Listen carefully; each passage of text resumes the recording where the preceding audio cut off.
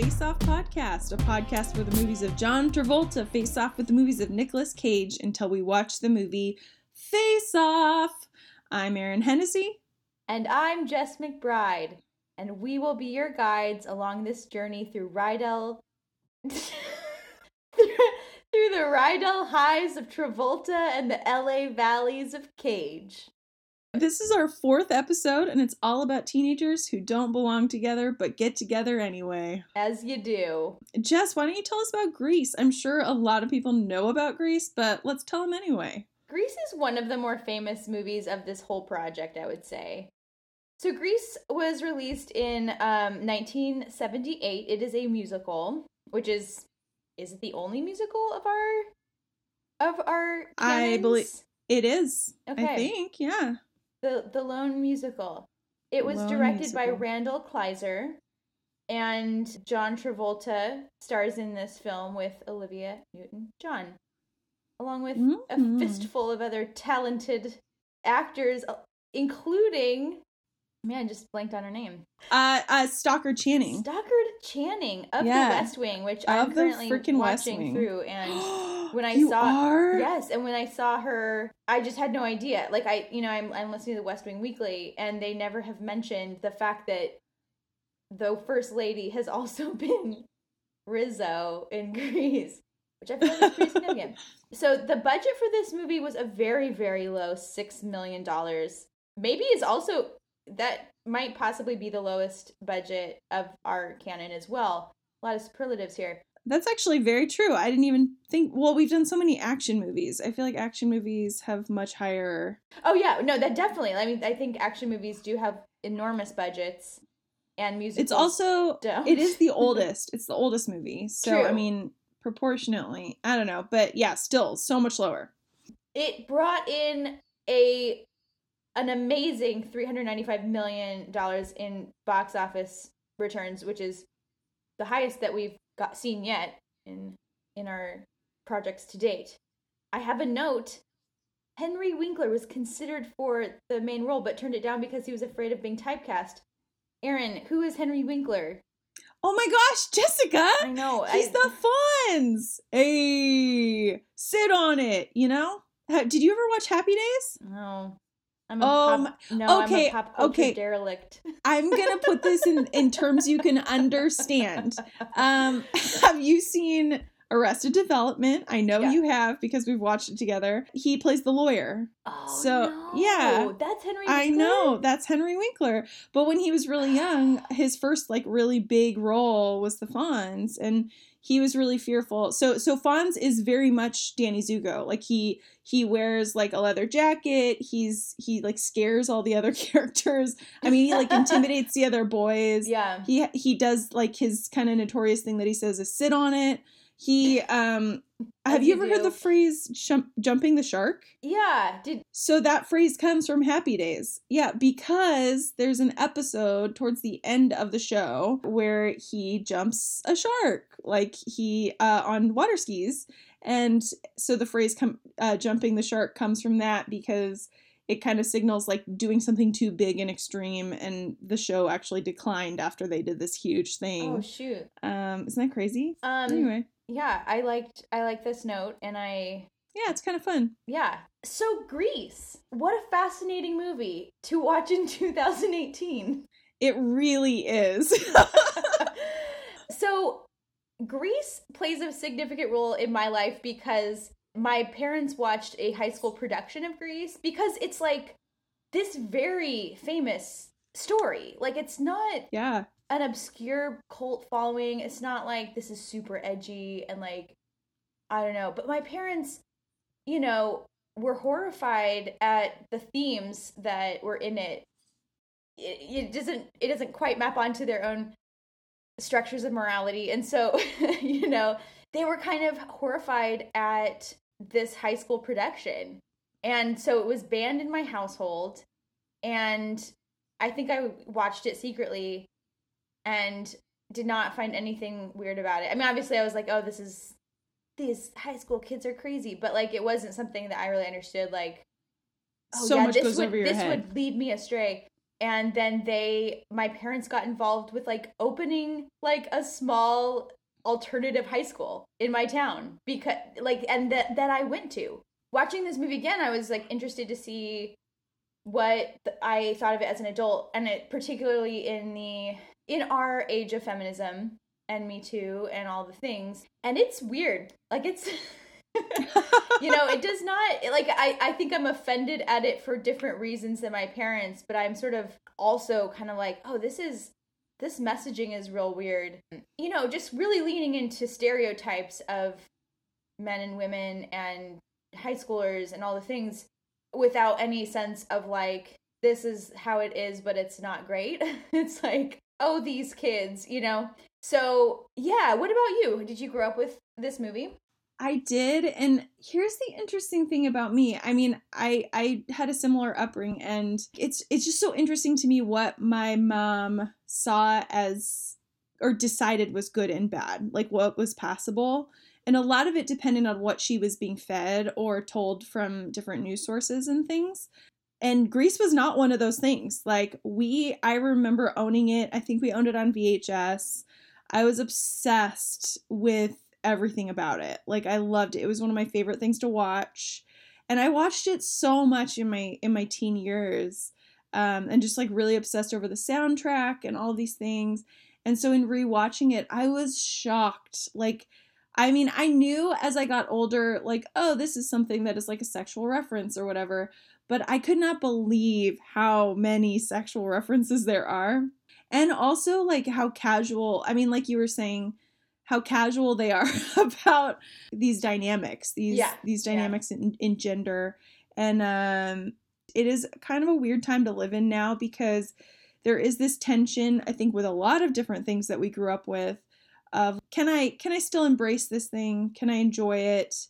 Can I continue to watch it and support it? And I feel like Grease kind of rides that line on some level. Like, it would be something maybe I would show my children, but I feel like I'd have to have some conversations there.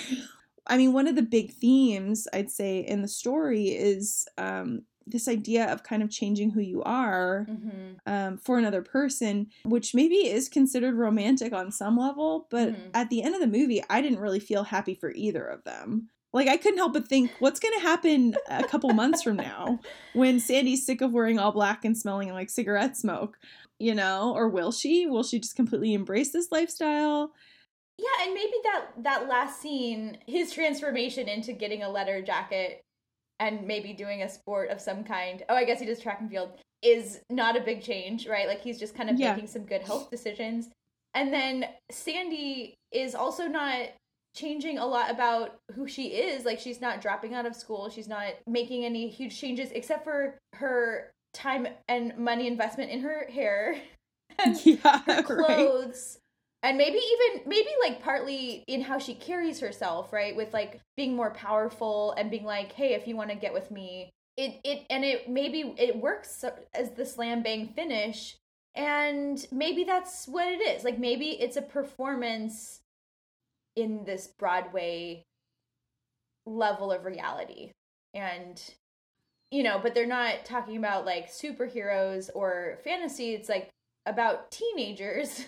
So it is sort of like, well, what are we saying, to people who might be teenagers, who might be young men or women? It's interesting, like, you as a case study, I don't see you as like, well, we watched it so much and now you are like this.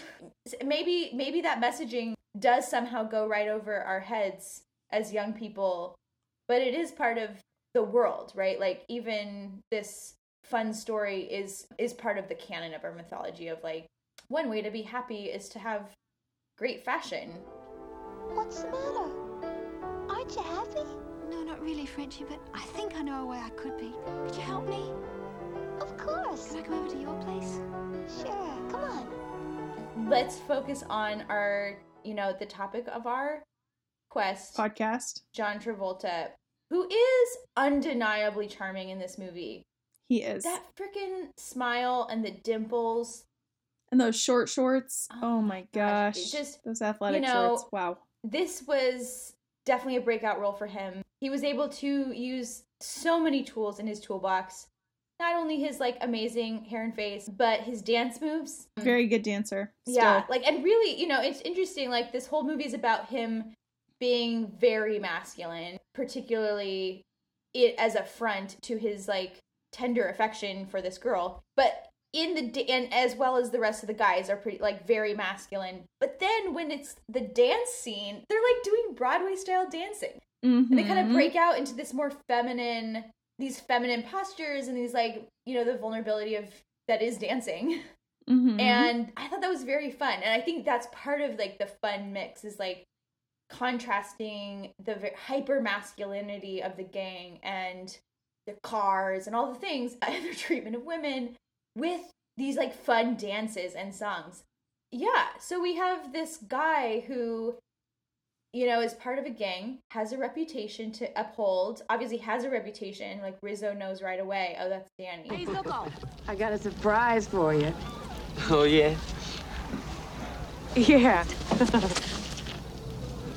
Sandy! Danny?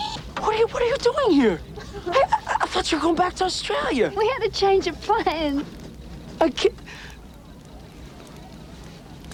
Well, that's cool, baby. I mean, you know how it is, rocking and rolling. Yet he, like, is so into Sandra Dee, who is, like, so outside of his normal... His realm. And so he wants her, but he also wants to maintain his status within his gang hierarchy. And he as she dates a Tommy, that all the rivals are named Tommy in this era, he decides, I am going to outrank Tommy by beating Tommy at his own game, which is sports, which is a very funny montage because it's like all the high schoolers are like mid game in 10 different sports, and he tries to join in, and the coach does not give him any instructions. I think you're gonna like baseball. It's not that much of a contact sport. Now get in there and let's see what you can do, all right? Throw the ball. Come on, let's play. Hey, where would you like Come on, it, huh? let's get it up. Right down the Come pipe? on, man, let's pitch this get in guy there, out let's go. here. Hey, Oh, he man, can't this hit. boy can't even bat. Can't even hold a ball. All right. See, I told you, he doesn't even swing. What kind of ball player are you? Come on, put it in here, pitcher. Even with the cars, right? Like, they don't fight. They don't do, like, knife fights or fist fights. It's just, like, let's race, and then someone will win the car. Because with the girls in the movie, we see kind of the typical, just women needing to look beautiful or feeling like they need to look a certain way and bag a guy, right? Mm-hmm. And then we see the inverse, which is guys, instead of worrying about appearance, they need to have their cars looking good, or they need to have a car, they need to have some vehicle for transporting these women. That is like the whole goal of this generation or whatever. Totally. Which I think it is. Arguably, when we come back around to Valley Girl, you could say like this is every generation, right? But the car is a symbol of status, as well as a tool to like go to interesting places and also to make out in, is like a thing that I think, probably every generation since the invention of the car has had. And I think it's less in the urban context now. Like, when I was in urban planning school, we talked about how young people are like deferring their driver's license more and more when they live in the city and, opting out of that. But I think largely, especially in the United States, where you need a car to navigate any sort of suburb and even most of our cities, that is definitely kind of a key to partnering with a woman. And even like in the beginning song with the girls, there's a girl that chimes in, does he have a car? At the very beginning, we get that theme of like car as power. That was also really interesting. That song specifically, Summer Nights or Summer Lovin', that just like back and forth is so interesting because we have this girl who's talking about what a gentleman this guy is, and we have this guy who's talking about essentially like how he took advantage of this girl, like the ways that he was able to get with her. Yes, and even like the guy's asking, did she put up a fight? Were you able to overpower her to your own advantage? And he's like, Yeah, and he obviously is being really vague about it, and we don't really know. Like, I mean, I think from the beginning it seems like maybe they did just, kiss and he was a gentleman, because I think we want to believe that at heart he is good, and, he respected her over that summer, to go as far as she wanted to go. But like to his friends, he had to maintain his status by like exaggerating or kind of implying that he finished the job, as it were. Here's my question to you, because we've talked a little bit about Travolta, but as a character, no matter who's playing it, do you like Danny Zuko? Like, is he a likable character? For that reason, like for the reasons you're saying right now. Because my initial response is to say, like, I think the only thing that saves that character is that usually it is cast with someone who manages to be charming, even though they're kind of gross. Like, it's kind of a gross character. I don't find a lot to love in him, and even his hopelessly devoted, or he starts making out with her to a point that she does not want to do in the car, after she kind of says out loud, like, oh, cool, you gave me a ring, you respect me, kind of saying like, oh, you're committed to me with this ring, and he looks crestfallen when she says that.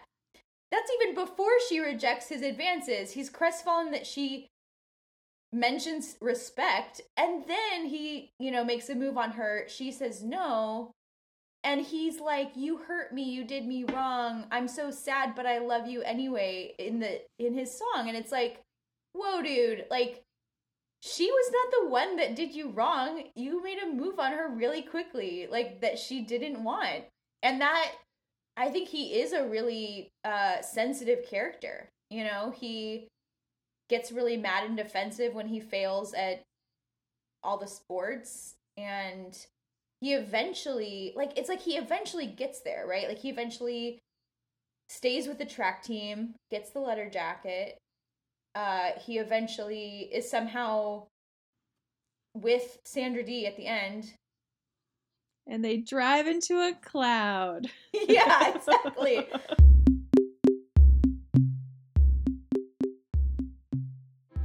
Being a man in America is one of the toughest jobs out there.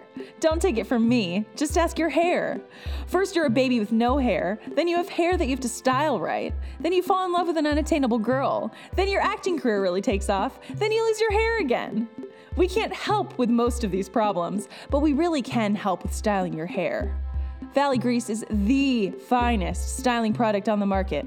Going for a 1950s bad boy vibe? Simple. Just mix some Valley Grease with Vaseline and comb it into your luscious locks. Going for a 1980s bad boy vibe? Easy. Mix some Valley Grease with Elmer's glue and hang upside down until dry. Valley Grease is guaranteed to keep your hair inexplicably styled while speeding in hot rods. It's also sure to catch the eye of the ladies. No clique, social class, or urban region can withstand the allure of Valley Grease. Who needs friendship when they can have a guy with great hair? Unless you don't have hair, in which case Valley Grease can be made into a great scalp moisturizer when mixed with a scalp moisturizer. Check out valleygrease.com for a full line of semi-toxic masculinity grooming products, and use the offer code FACEOFF for a free glove box sample of Consent Cream with a $20 purchase. Valley Grease, we're here for your hair. Let us transition. Oh my gosh, I'm so excited. To Valley Girl. It came out in 1983. It was directed by Martha Coolidge, who, that name sounds super familiar, but I don't know where else I've seen her work. I should have looked that up. The major co-star is Deborah Foreman, who is like the love interest. The budget was $350,000, so very, very small. Wow. And it made $17.3 million in the box office. I thought a really interesting thing about this movie was that actually, so Martha Coolidge was required to show female breasts in this movie 4 times. That was the requirement? That was the minimum? That was the requirement because they thought that guys would be more likely to want to see the movie. Wow, we just got that dialed. Yeah, there are 4 sets of boobs in this movie for sure. I counted. and I don't think it made the movie better. Yeah, and I'm now trying to remember what they are. I Okay. took notes on it. Don't worry. I wrote Good, boob good, sighting good. 1, Thank boob you. sighting 2. And I wrote, with the second boob sighting, I wrote, I hate the boob agreement because I think it's the dumbest thing ever. But that was a very 80s thing to do, I feel like, at the time. Like, 16 Candles, for example, has the most unnecessary shot of boobs ever in like the first 5 minutes of the movie, and it's PG, so go figure. Here's the thing about this movie. So this was considered to be Cage's breakout, and it's fascinating. It is, and the thing is, it shares a lot of similar themes to Grease, but I feel like it also communicates them in a more effective way or something. I don't know what it is. Because I was watching it, and as I was watching, I was like, I am delighted by this. Like, I am delighted about everything that's happening in this movie. And, it's about this very superficial subculture, but they do it in such a good way. And hopefully that'll come out as we continue talking about it. Well, yeah, I think one of the differences is that it's a different class, right? Like the Pink Ladies and what was the guy's gang name? Oh, the T-Birds. They seem to be in the same socioeconomic class, right? And they're not even different. Like, Rizzo's dating Kaniki. It seems like she's probably been with Danny too. Like, it seems like they all know each other. It's not a total Romeo and Juliet thing, whereas Valley Girl, it's like, you don't fraternize with those other people, right? Like, with the LA people. And probably same with him. Is like, why would you date a Valley Girl? And that's so basically, for people who haven't seen this movie, and by the way, this movie is very difficult to get a hold of, which is super sad and unfortunate. I hope someone eventually picks it up to stream, because I was like looking for streaming sites to be able to watch this, and I ended up having to buy the DVD because you can't even download it digitally. But the premise of the movie is we have this boy who meets this girl, this Valley Girl, like she's a true Valley Girl. Just this girl who lives in essentially the suburbs of Los Angeles and has this, friend group of girls that are kind of just at the peak of the 80s with like materialism and shopping, and they just love, they all have their little popped collars and specific hairstyles and all of these things. And way of talking, which is really the which is so iconic in this movie. And I've heard that this movie actually was kind of something that solidified the stereotype of the Valley Girl speak. But it is insane in this movie. Like, the dialogue is so fun to listen to. Okay, so he's awesome. Hi, Julie. Like, don't be so greedy. Save some for the rest of us. I mean, Tommy is such a hunk. I can't stand it. I mean, he is so bitchin'. Like, I can't even believe you'd give Brad the time of day. Yeah, but Tommy could be such a dork, Like, he's got the bod, but his brains are bad news. Because it's not done in this way that is entirely vapid. Like, they communicate very clearly, but it feels like you're listening to a different language almost. Like, the comparisons and different vocabulary that they use is hilarious. Yeah. And you start out this movie seeing, this girl kind of in her element, and then she meets this boy who's a punk and lives in Los Angeles and really likes him and is dating him and kind of has this period of time where she's really enjoying being with him, but then her friends tell her she can't be with him, or she shouldn't be with him. And so then she's second guessing her choices and trying to decide if she should be with him or this guy she'd been dating before, who's such a loser. Tommy, another Tommy. Tommy is such a jerk. It's like I'm totally not in love with you anymore, Tommy. I mean, it's so boring. Here. Not too cool, Julie. Like, I won't be bummed out. Who else is there? Oh, the Val dude can touch me. I mean, she must be really freaking out. Oh, yeah. Oh, Tommy fully coerces her friend. Her friend? Oh, that's one of the boob shots. You're right. She's fully drunk. He is kind of preying upon her in this party, and then she kind of finally realizes, oh, he's not really here for me. Yeah. He's here for him. Let me get out of here. Also does not talk about it the rest of the movie. Like, I thought that was going to come back around to be like, listen, this happened. He's not a good guy, but that same girl is still advocating for her to get back with Tommy. It's very confusing. But also, I think that's because Tommy kind of manipulated her, and we see that manipulation. Like, he kind of manipulates her into... Even at the end, they, like, make out, right? They're making out at this party because he's trying to get back at Julie. He's making out with Stacy, and that's one of the boob shots. He has her shirt down. And he's, like, grabbing her boob. And then, like, as they stop making out, he basically says something about, like, it's really crappy of you to, like... pray, like he says something about basically implying that she's preying upon him in a time when he's vulnerable. And so I think that like scares her into this, like, into not Maybe really saying I'm being a lot. A bad friend. Yes, exactly. And that was also super interesting because it was just interesting to watch that scene because I do believe it didn't feel like it was something that they were just doing to show sex. Like, I think they were trying to show that male manipulation. Definitely. I don't think this was like a cute, like, oh boys. No. It's kind of like, no, this is a shitty boy. This is what shitty men do. Exactly. And in contrast, we see this boy, I mean, we see Randy, and he's like a good dude. Like he's not like wealthy, and he's kind of grungy and where it has a weird fashion sense and all of these things. And there are things that she's trying to like maybe she doesn't love about him, but she's able to identify that he's actually a good guy. What are you doing back here? I forgot my comb. Really now? Well, to tell you the truth, I kind of thought that maybe you and I could, We could what? we could get out of here. Like, I don't think you'd be any more welcome down there right now.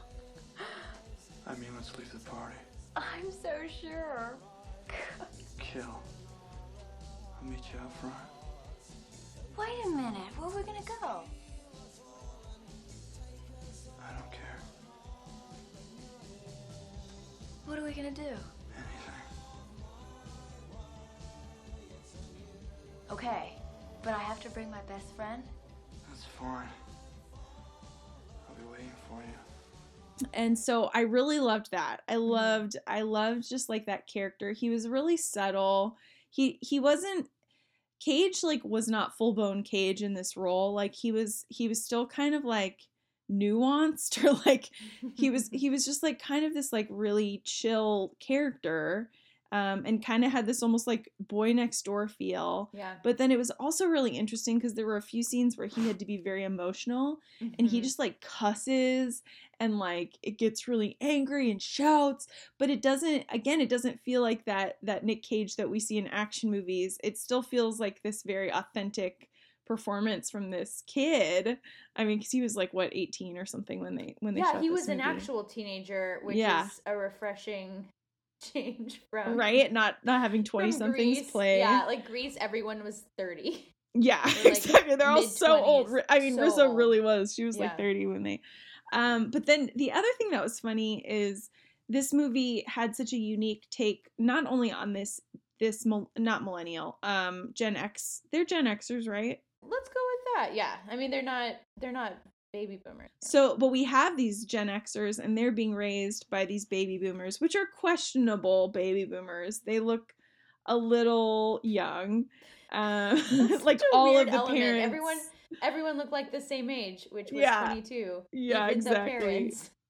but it was so fun to see because like specifically Julie's parents, they're like hippies. They're like former hippies, and they own this like really healthy Foods so for much. Health. They were my favorite. They were so funny, and they were just like these very accepting baby boomers. They could really see that their daughter was her own person, and they wanted her to be her own person, and they were like living their true lives in the valley, just having this healthy food store. And at one point Julie says something like, why couldn't they just own a Pizza Hut franchise? And I loved that because that it's also so telling of the different generations. I feel like baby boomers were kind of at one point, I don't know if they're still doing this, but they were really trying to live this like truth that was different from their parents, and a lot of them did become hippies and kind of go like veer away from suburbs and normalcy and all of these different things. And then we see this generation of kids from the 80s that are fully embracing normalcy and, you know, like having credit cards and the materialism and all these things. Yeah. But they're coexisting together, kind of like the parents are trying to understand the children. And so that was a really fun like subplot to watch in the story. And as Julie is struggling to decide if she should date Randy or Tommy, her dad's kind of like trying to give the best advice he can, but also just like letting her make her mistakes, and she does make mistakes. I feel like every scene in this was so silly, and it commented on something. I really genuinely was just like so happy to watch this movie. I don't know. Yeah. Well, what did you think? We didn't really talk about background, but I feel like neither of us, I don't feel like this was ever on my radar. I don't know if anyone in our generation has seen this. No, it's a deep track, and but it is so fun. The costuming is really fun. They have a beach scene and their bathing suits are really cool. There's a real contrast between like the preppiness of the Valley girls and guys, and then the punks of LA. And like I loved seeing LA in the early 80s, like going down Sunset Strip. I loved all of that. So yeah, definitely had not seen it, but I thought it was zany for sure. There's something like the storytelling was a little bit untraditional. Yeah. You know, there's like a side story with a mom and a teenager having, well, an almost affair, I guess, because he ends up just sleeping with the daughter on accident, but on purpose. Which, yeah, I mean, is that just like a little vignette that she wanted to throw in? Like, that didn't contribute to the Randy Julie story at all. You know, kind of going back to what kind of man is Nick Cage portraying, I think that, you know, he's definitely emphasizing authenticity of himself. You know, he doesn't become another person for her, right? Like, and she doesn't really become another person for him. I think they, like, I'm trying to think if this is true, but I don't think there's any sort of costume changing or like, I'm going to dress differently for you. I guess he puts on a suit. He's still punk though. He just has like a cool suit. Exactly. Yeah. So like, I think that's great. And I think that goes along with what the dad encouraged her, is that like, be yourself. And that doesn't have to be incompatible with a different person.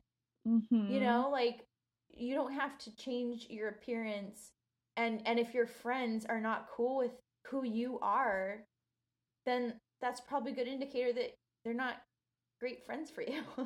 You know, and if they don't like your chosen romantic partner because he's different too, screw them. Like, be yourself authentically and make your authentic, you know, relationships based on that. And I think, you know, him seeking these authentic experiences instead of like, you know, he isn't materialistic, he's very much experiential, right? Like, he goes to I love the like bar band that they have, so good. You know, he has this like hookup with a girl in a bathroom, like, you know, is that authentic? I don't know, maybe it is, but I think he's authentically feeling his grief over the breakup, and he's self-medicating, but at least he's not like, well, she doesn't matter because she's a Valley girl and she's stupid, I'm great. You know, it's like he was like, no, I really loved her, and I'm expressing my grief in these ways that may not be healthy, but yes. I'm like feeling it, I'm feeling that emotion, you know, and then coming back to, you know, win her over through violence. Classic. Through violence and like dressing up incognito. It's true. And radio dedications. He like went really hard. I loved that montage of like, he was the driving guy, and like and Tommy never notices. He's like, he's like, want to take my ticket? You know, and like, you're just like, come on. It's like so cute though. Maybe there could be a movie of the two Tommies from Grease and from Valley Girl meeting in college and having an affair with each other. In different eras. Rydell High Tommy could be an older gray fox and oh boy. and young LA oh young my LA, gosh. oh no, not LA, yeah, young Valley Tommy could seduce this older only slightly older gentleman. Only a little bit. One other thing, okay, so fun, I don't know how much I have to imagine that The Graduate did really influence Martha Coolidge, because I know it influenced the end shot where they leave the prom, right? Good and they point. sit in the car. Yeah. I know that was like kind of like paying tribute to the end of The Graduate. Yeah. In the back of the bus. But then also I was thinking about it, and that whole like subplot of the stepmom and the boy, where they're like on the verge of having an affair, that felt very just it was also kind of just channeling The Graduate in that way. I mean this film obviously was a much smaller budget. Mm-hmm. It seems like I don't know, it just had a very like artsy art house kind of vibe going on. There was a lot of like color play. Yeah. Like you were saying, there's a lot of really beautiful shots of Los Angeles. I feel like they really do a good job of capturing like even the contrast between LA and the Valley. Like I feel like everything in LA was very colorful. Everything not in LA was very like muted and pastel. Mm-hmm. So like those elements of the storytelling itself were just super fun too. I think Nicolas Cage did a great job in this role. I don't know, maybe if they had brought in like Robert Downey Jr., I would feel differently. Like I'd be like, no, Robert Downey would be like way better. But I'm sure there are people that would have been better for this part. But I do think, yeah, I really enjoyed this. We should go on to our superficial objectifyingly speaking. Yes. Oh man, this is the perfect. I know, it's so good. This is like the most fun we're gonna have doing this segment, so we better enjoy it. I mean, these were two great costuming efforts for Travolta and Cage. Travolta, you know, pretty much all black, skin tight, and did you see that when the Grease Lightning song was going and they go into the alternate reality, he has like studs on his shirt. So his clothes were essentially the same for the whole movie, but were very spot on for like just cool, very sleek. Yeah, like cool 50s dude, and also loved the PE scenes where like, oh yeah, apparently the coach made him change into all of these outfits. You know, and it's like, where are these clothes coming from? Like on this sweatsuit. One day. Hilarious. Cage, you know, his clothes were very cool. I was trying to like really remember, like on the cover of Valley Girl, they have the iconic, like he's wearing like a tie and a vest with no shirt. Yeah. But he does wear a lot of red and black. His hair looks amazing. Like it's kind of like pre-mullet, like it's kind of long in the back. And he spikes it up sometimes, and it just looks so good. He wears a little America pin. I saw that. A little American flag. I don't know if that was ironic or it's like, we love the American flag. I don't know. They're patriots. Yeah, I don't know. Apparently. I feel like it would be anti-American, but it's okay. This also is a great hair movie for Nicolas Cage, who suffers the fate of probably most men and loses their hair for some evolutionary reason that doesn't make sense to me. But the hair was very full. It was very tall and fluffy, very punk. Cage is on point in this movie. Yeah. As is, I mean, Travolta is on point as well. I feel like Travolta is maybe more predictably on point, like all the time. I don't know. I think that his facial features, like his expressions and his general verve, does a lot of the work. He is very flirtatious in almost any movie he's in, of like being very like bewitching. And so I think his hair and sometimes his clothing keeps up with that. but I think it's like his general demeanor that is the sexiest part. Whereas Cage, I think his whole thing is that he's really approachable. As you were talking, I was thinking, I was like, what does that mean for Cage then? Like, I don't know what he brings to the table, but I love it. I really love it. We all love it. That's why he's Nicolas Cage. And, you know, so it's like he's this kind of dopey boy next door that, you know, depending on the movie, like gets the girl or solves the crime or does the thing. And I don't think his physical appearance, like his hair and clothing, like are a part of, or maybe they stay out of the way instead of like, you know, with John Travolta, his wardrobe keeps up with him. So which one would you go for? Which one would you take to the Rydell High? Oh, who would I date? Dance? Yeah. I've been thinking about it a lot, actually. I would definitely go to the dance with Randy. He's just like the best. He's pretty great. I think I am somehow attracted to the bad boy vibe, and I think I would take Danny. You take Danny? Yeah, oh my gosh. I think I would, and I would make him dance all the dances. See, no, but here's the thing, Jessica. This comes back to the fact that I think you're just really enamored with John Travolta's dancing.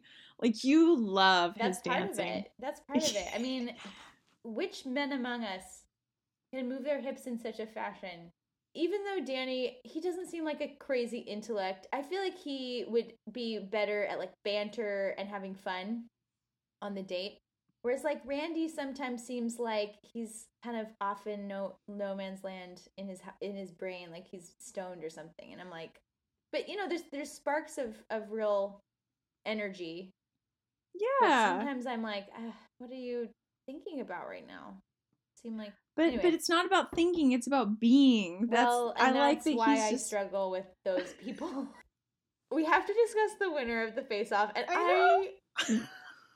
do I have an answer? I don't know. You gotta take your hand off your mouth. Oh, we definitely know. Oh, we know. Okay. I know. I've thought about this, and this has been like agony for me. It's been truly difficult because I'm dealing with this burden of nostalgia and this feeling of like I'm letting a lot of people down if I make this choice. Yeah. Because so instinctively I want to choose Grease. But I felt so much better when I was watching Valley Girl, like the entire time. And I'm gonna rewatch it and see if it holds up as I watch it more. Because now I own it on DVD, by the way. Yes, we need to watch it together. We should definitely watch it together. I'm gonna make the call and say for me, the winner is Nicolas Cage. I'm going to concur. Yeah. Because, first of all, as wacky as the messaging is. I feel like the storytelling was better in Valley Girl as far as like, here's how humanity should be, or like here's a good lesson to learn. You know, be yourself. Go out and get what you want, and don't feel like you have to change yourself to do it. So I love that, and I love that this movie got made. In general, you know, like I love that there's this Romeo and Juliet based on the kind of classes of LA, which is, it's still a thing where it's like LA versus the Valley, like central LA versus the Valley. It's kind of different now because there are parts of the Valley that are very wealthy, but then there are parts of the Valley that are just, they're not as desirable to live in. And so they're actually lower income. And same with LA, like there's some really sketchy parts of central LA, but now there's some like very, very high-end parts of LA. So it doesn't necessarily map anymore. But I think that classism in urban life will always be a thing. And I think, you know, I like that they tackled that.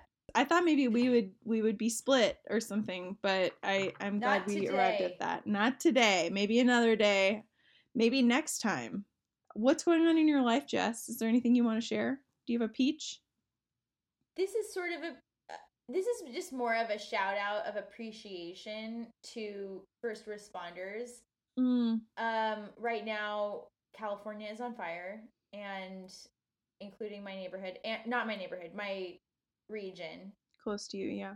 actually the Valley part of no. it. Yeah, and I think we had a shooting as well very recently in which a first responder did respond within minutes and got shot as a consequence. And so I think, I don't know, it's made me really thoughtful about like these people who have, for whatever reason, have signed up to like, if there's danger, I'm going right away. And that's my job, is to like stop the danger. And, you know, first responders, there's definitely problematic people who are in those positions sometimes, and that's not great, and we're really grappling with that these days. But I think on balance, it's a really tough job, and I want to give a shout out to our first responders. What about you? What's your peach or shout out? I'm gonna swing the other way. Great. Pretty far, and I just like to give a shout out to Lucky Charms. Listen, that's a first responder in many ways. It's really hard to grow up, and it's just like hard to. Can you put soft piano music behind this? I know, right? I know, this is really emotional. It's just like challenging to eat things and not just feel like you're a bad person if you make wrong choices with food when you're an adult, because you're supposed to make adult choices. But I recently had a party for some of my students, and it was a cereal party, and I just like went to town on the Lucky Charms, and they're just like perfect. They're just like they're what I needed, and they have a nice the marshmallows, the way that they crunch is lovely. It's great. The textures of the regular cereal, it's kind of like Cheerios, but throwing those marshmallows into the mix makes all the difference. It just really adds a lot of fun to the situation, and I'm thankful for Lucky Charms. I don't think that they do a lot for your body, but they do a lot for your heart. So everyone go buy a box of Lucky Charms. For the next episode, we're going to be facing off Travolta's The Forger and Cage's Matchstick Men. If I recall, this is like two kind of heist movies that involve faking things. Either art or papers. Art, papers? Yeah, no, I saw Matchstick Men ages ago, and so I'm very excited to contrast it with The Forger, which I have not seen. Cool. Well, as per usual, I've not seen either, so. Well, thank you for listening to this episode of the Face Off Podcast. You can follow us on Instagram at faceoffpod or email us suggestions at faceoffpod@gmail.com. We hate to see you go, but we love to watch you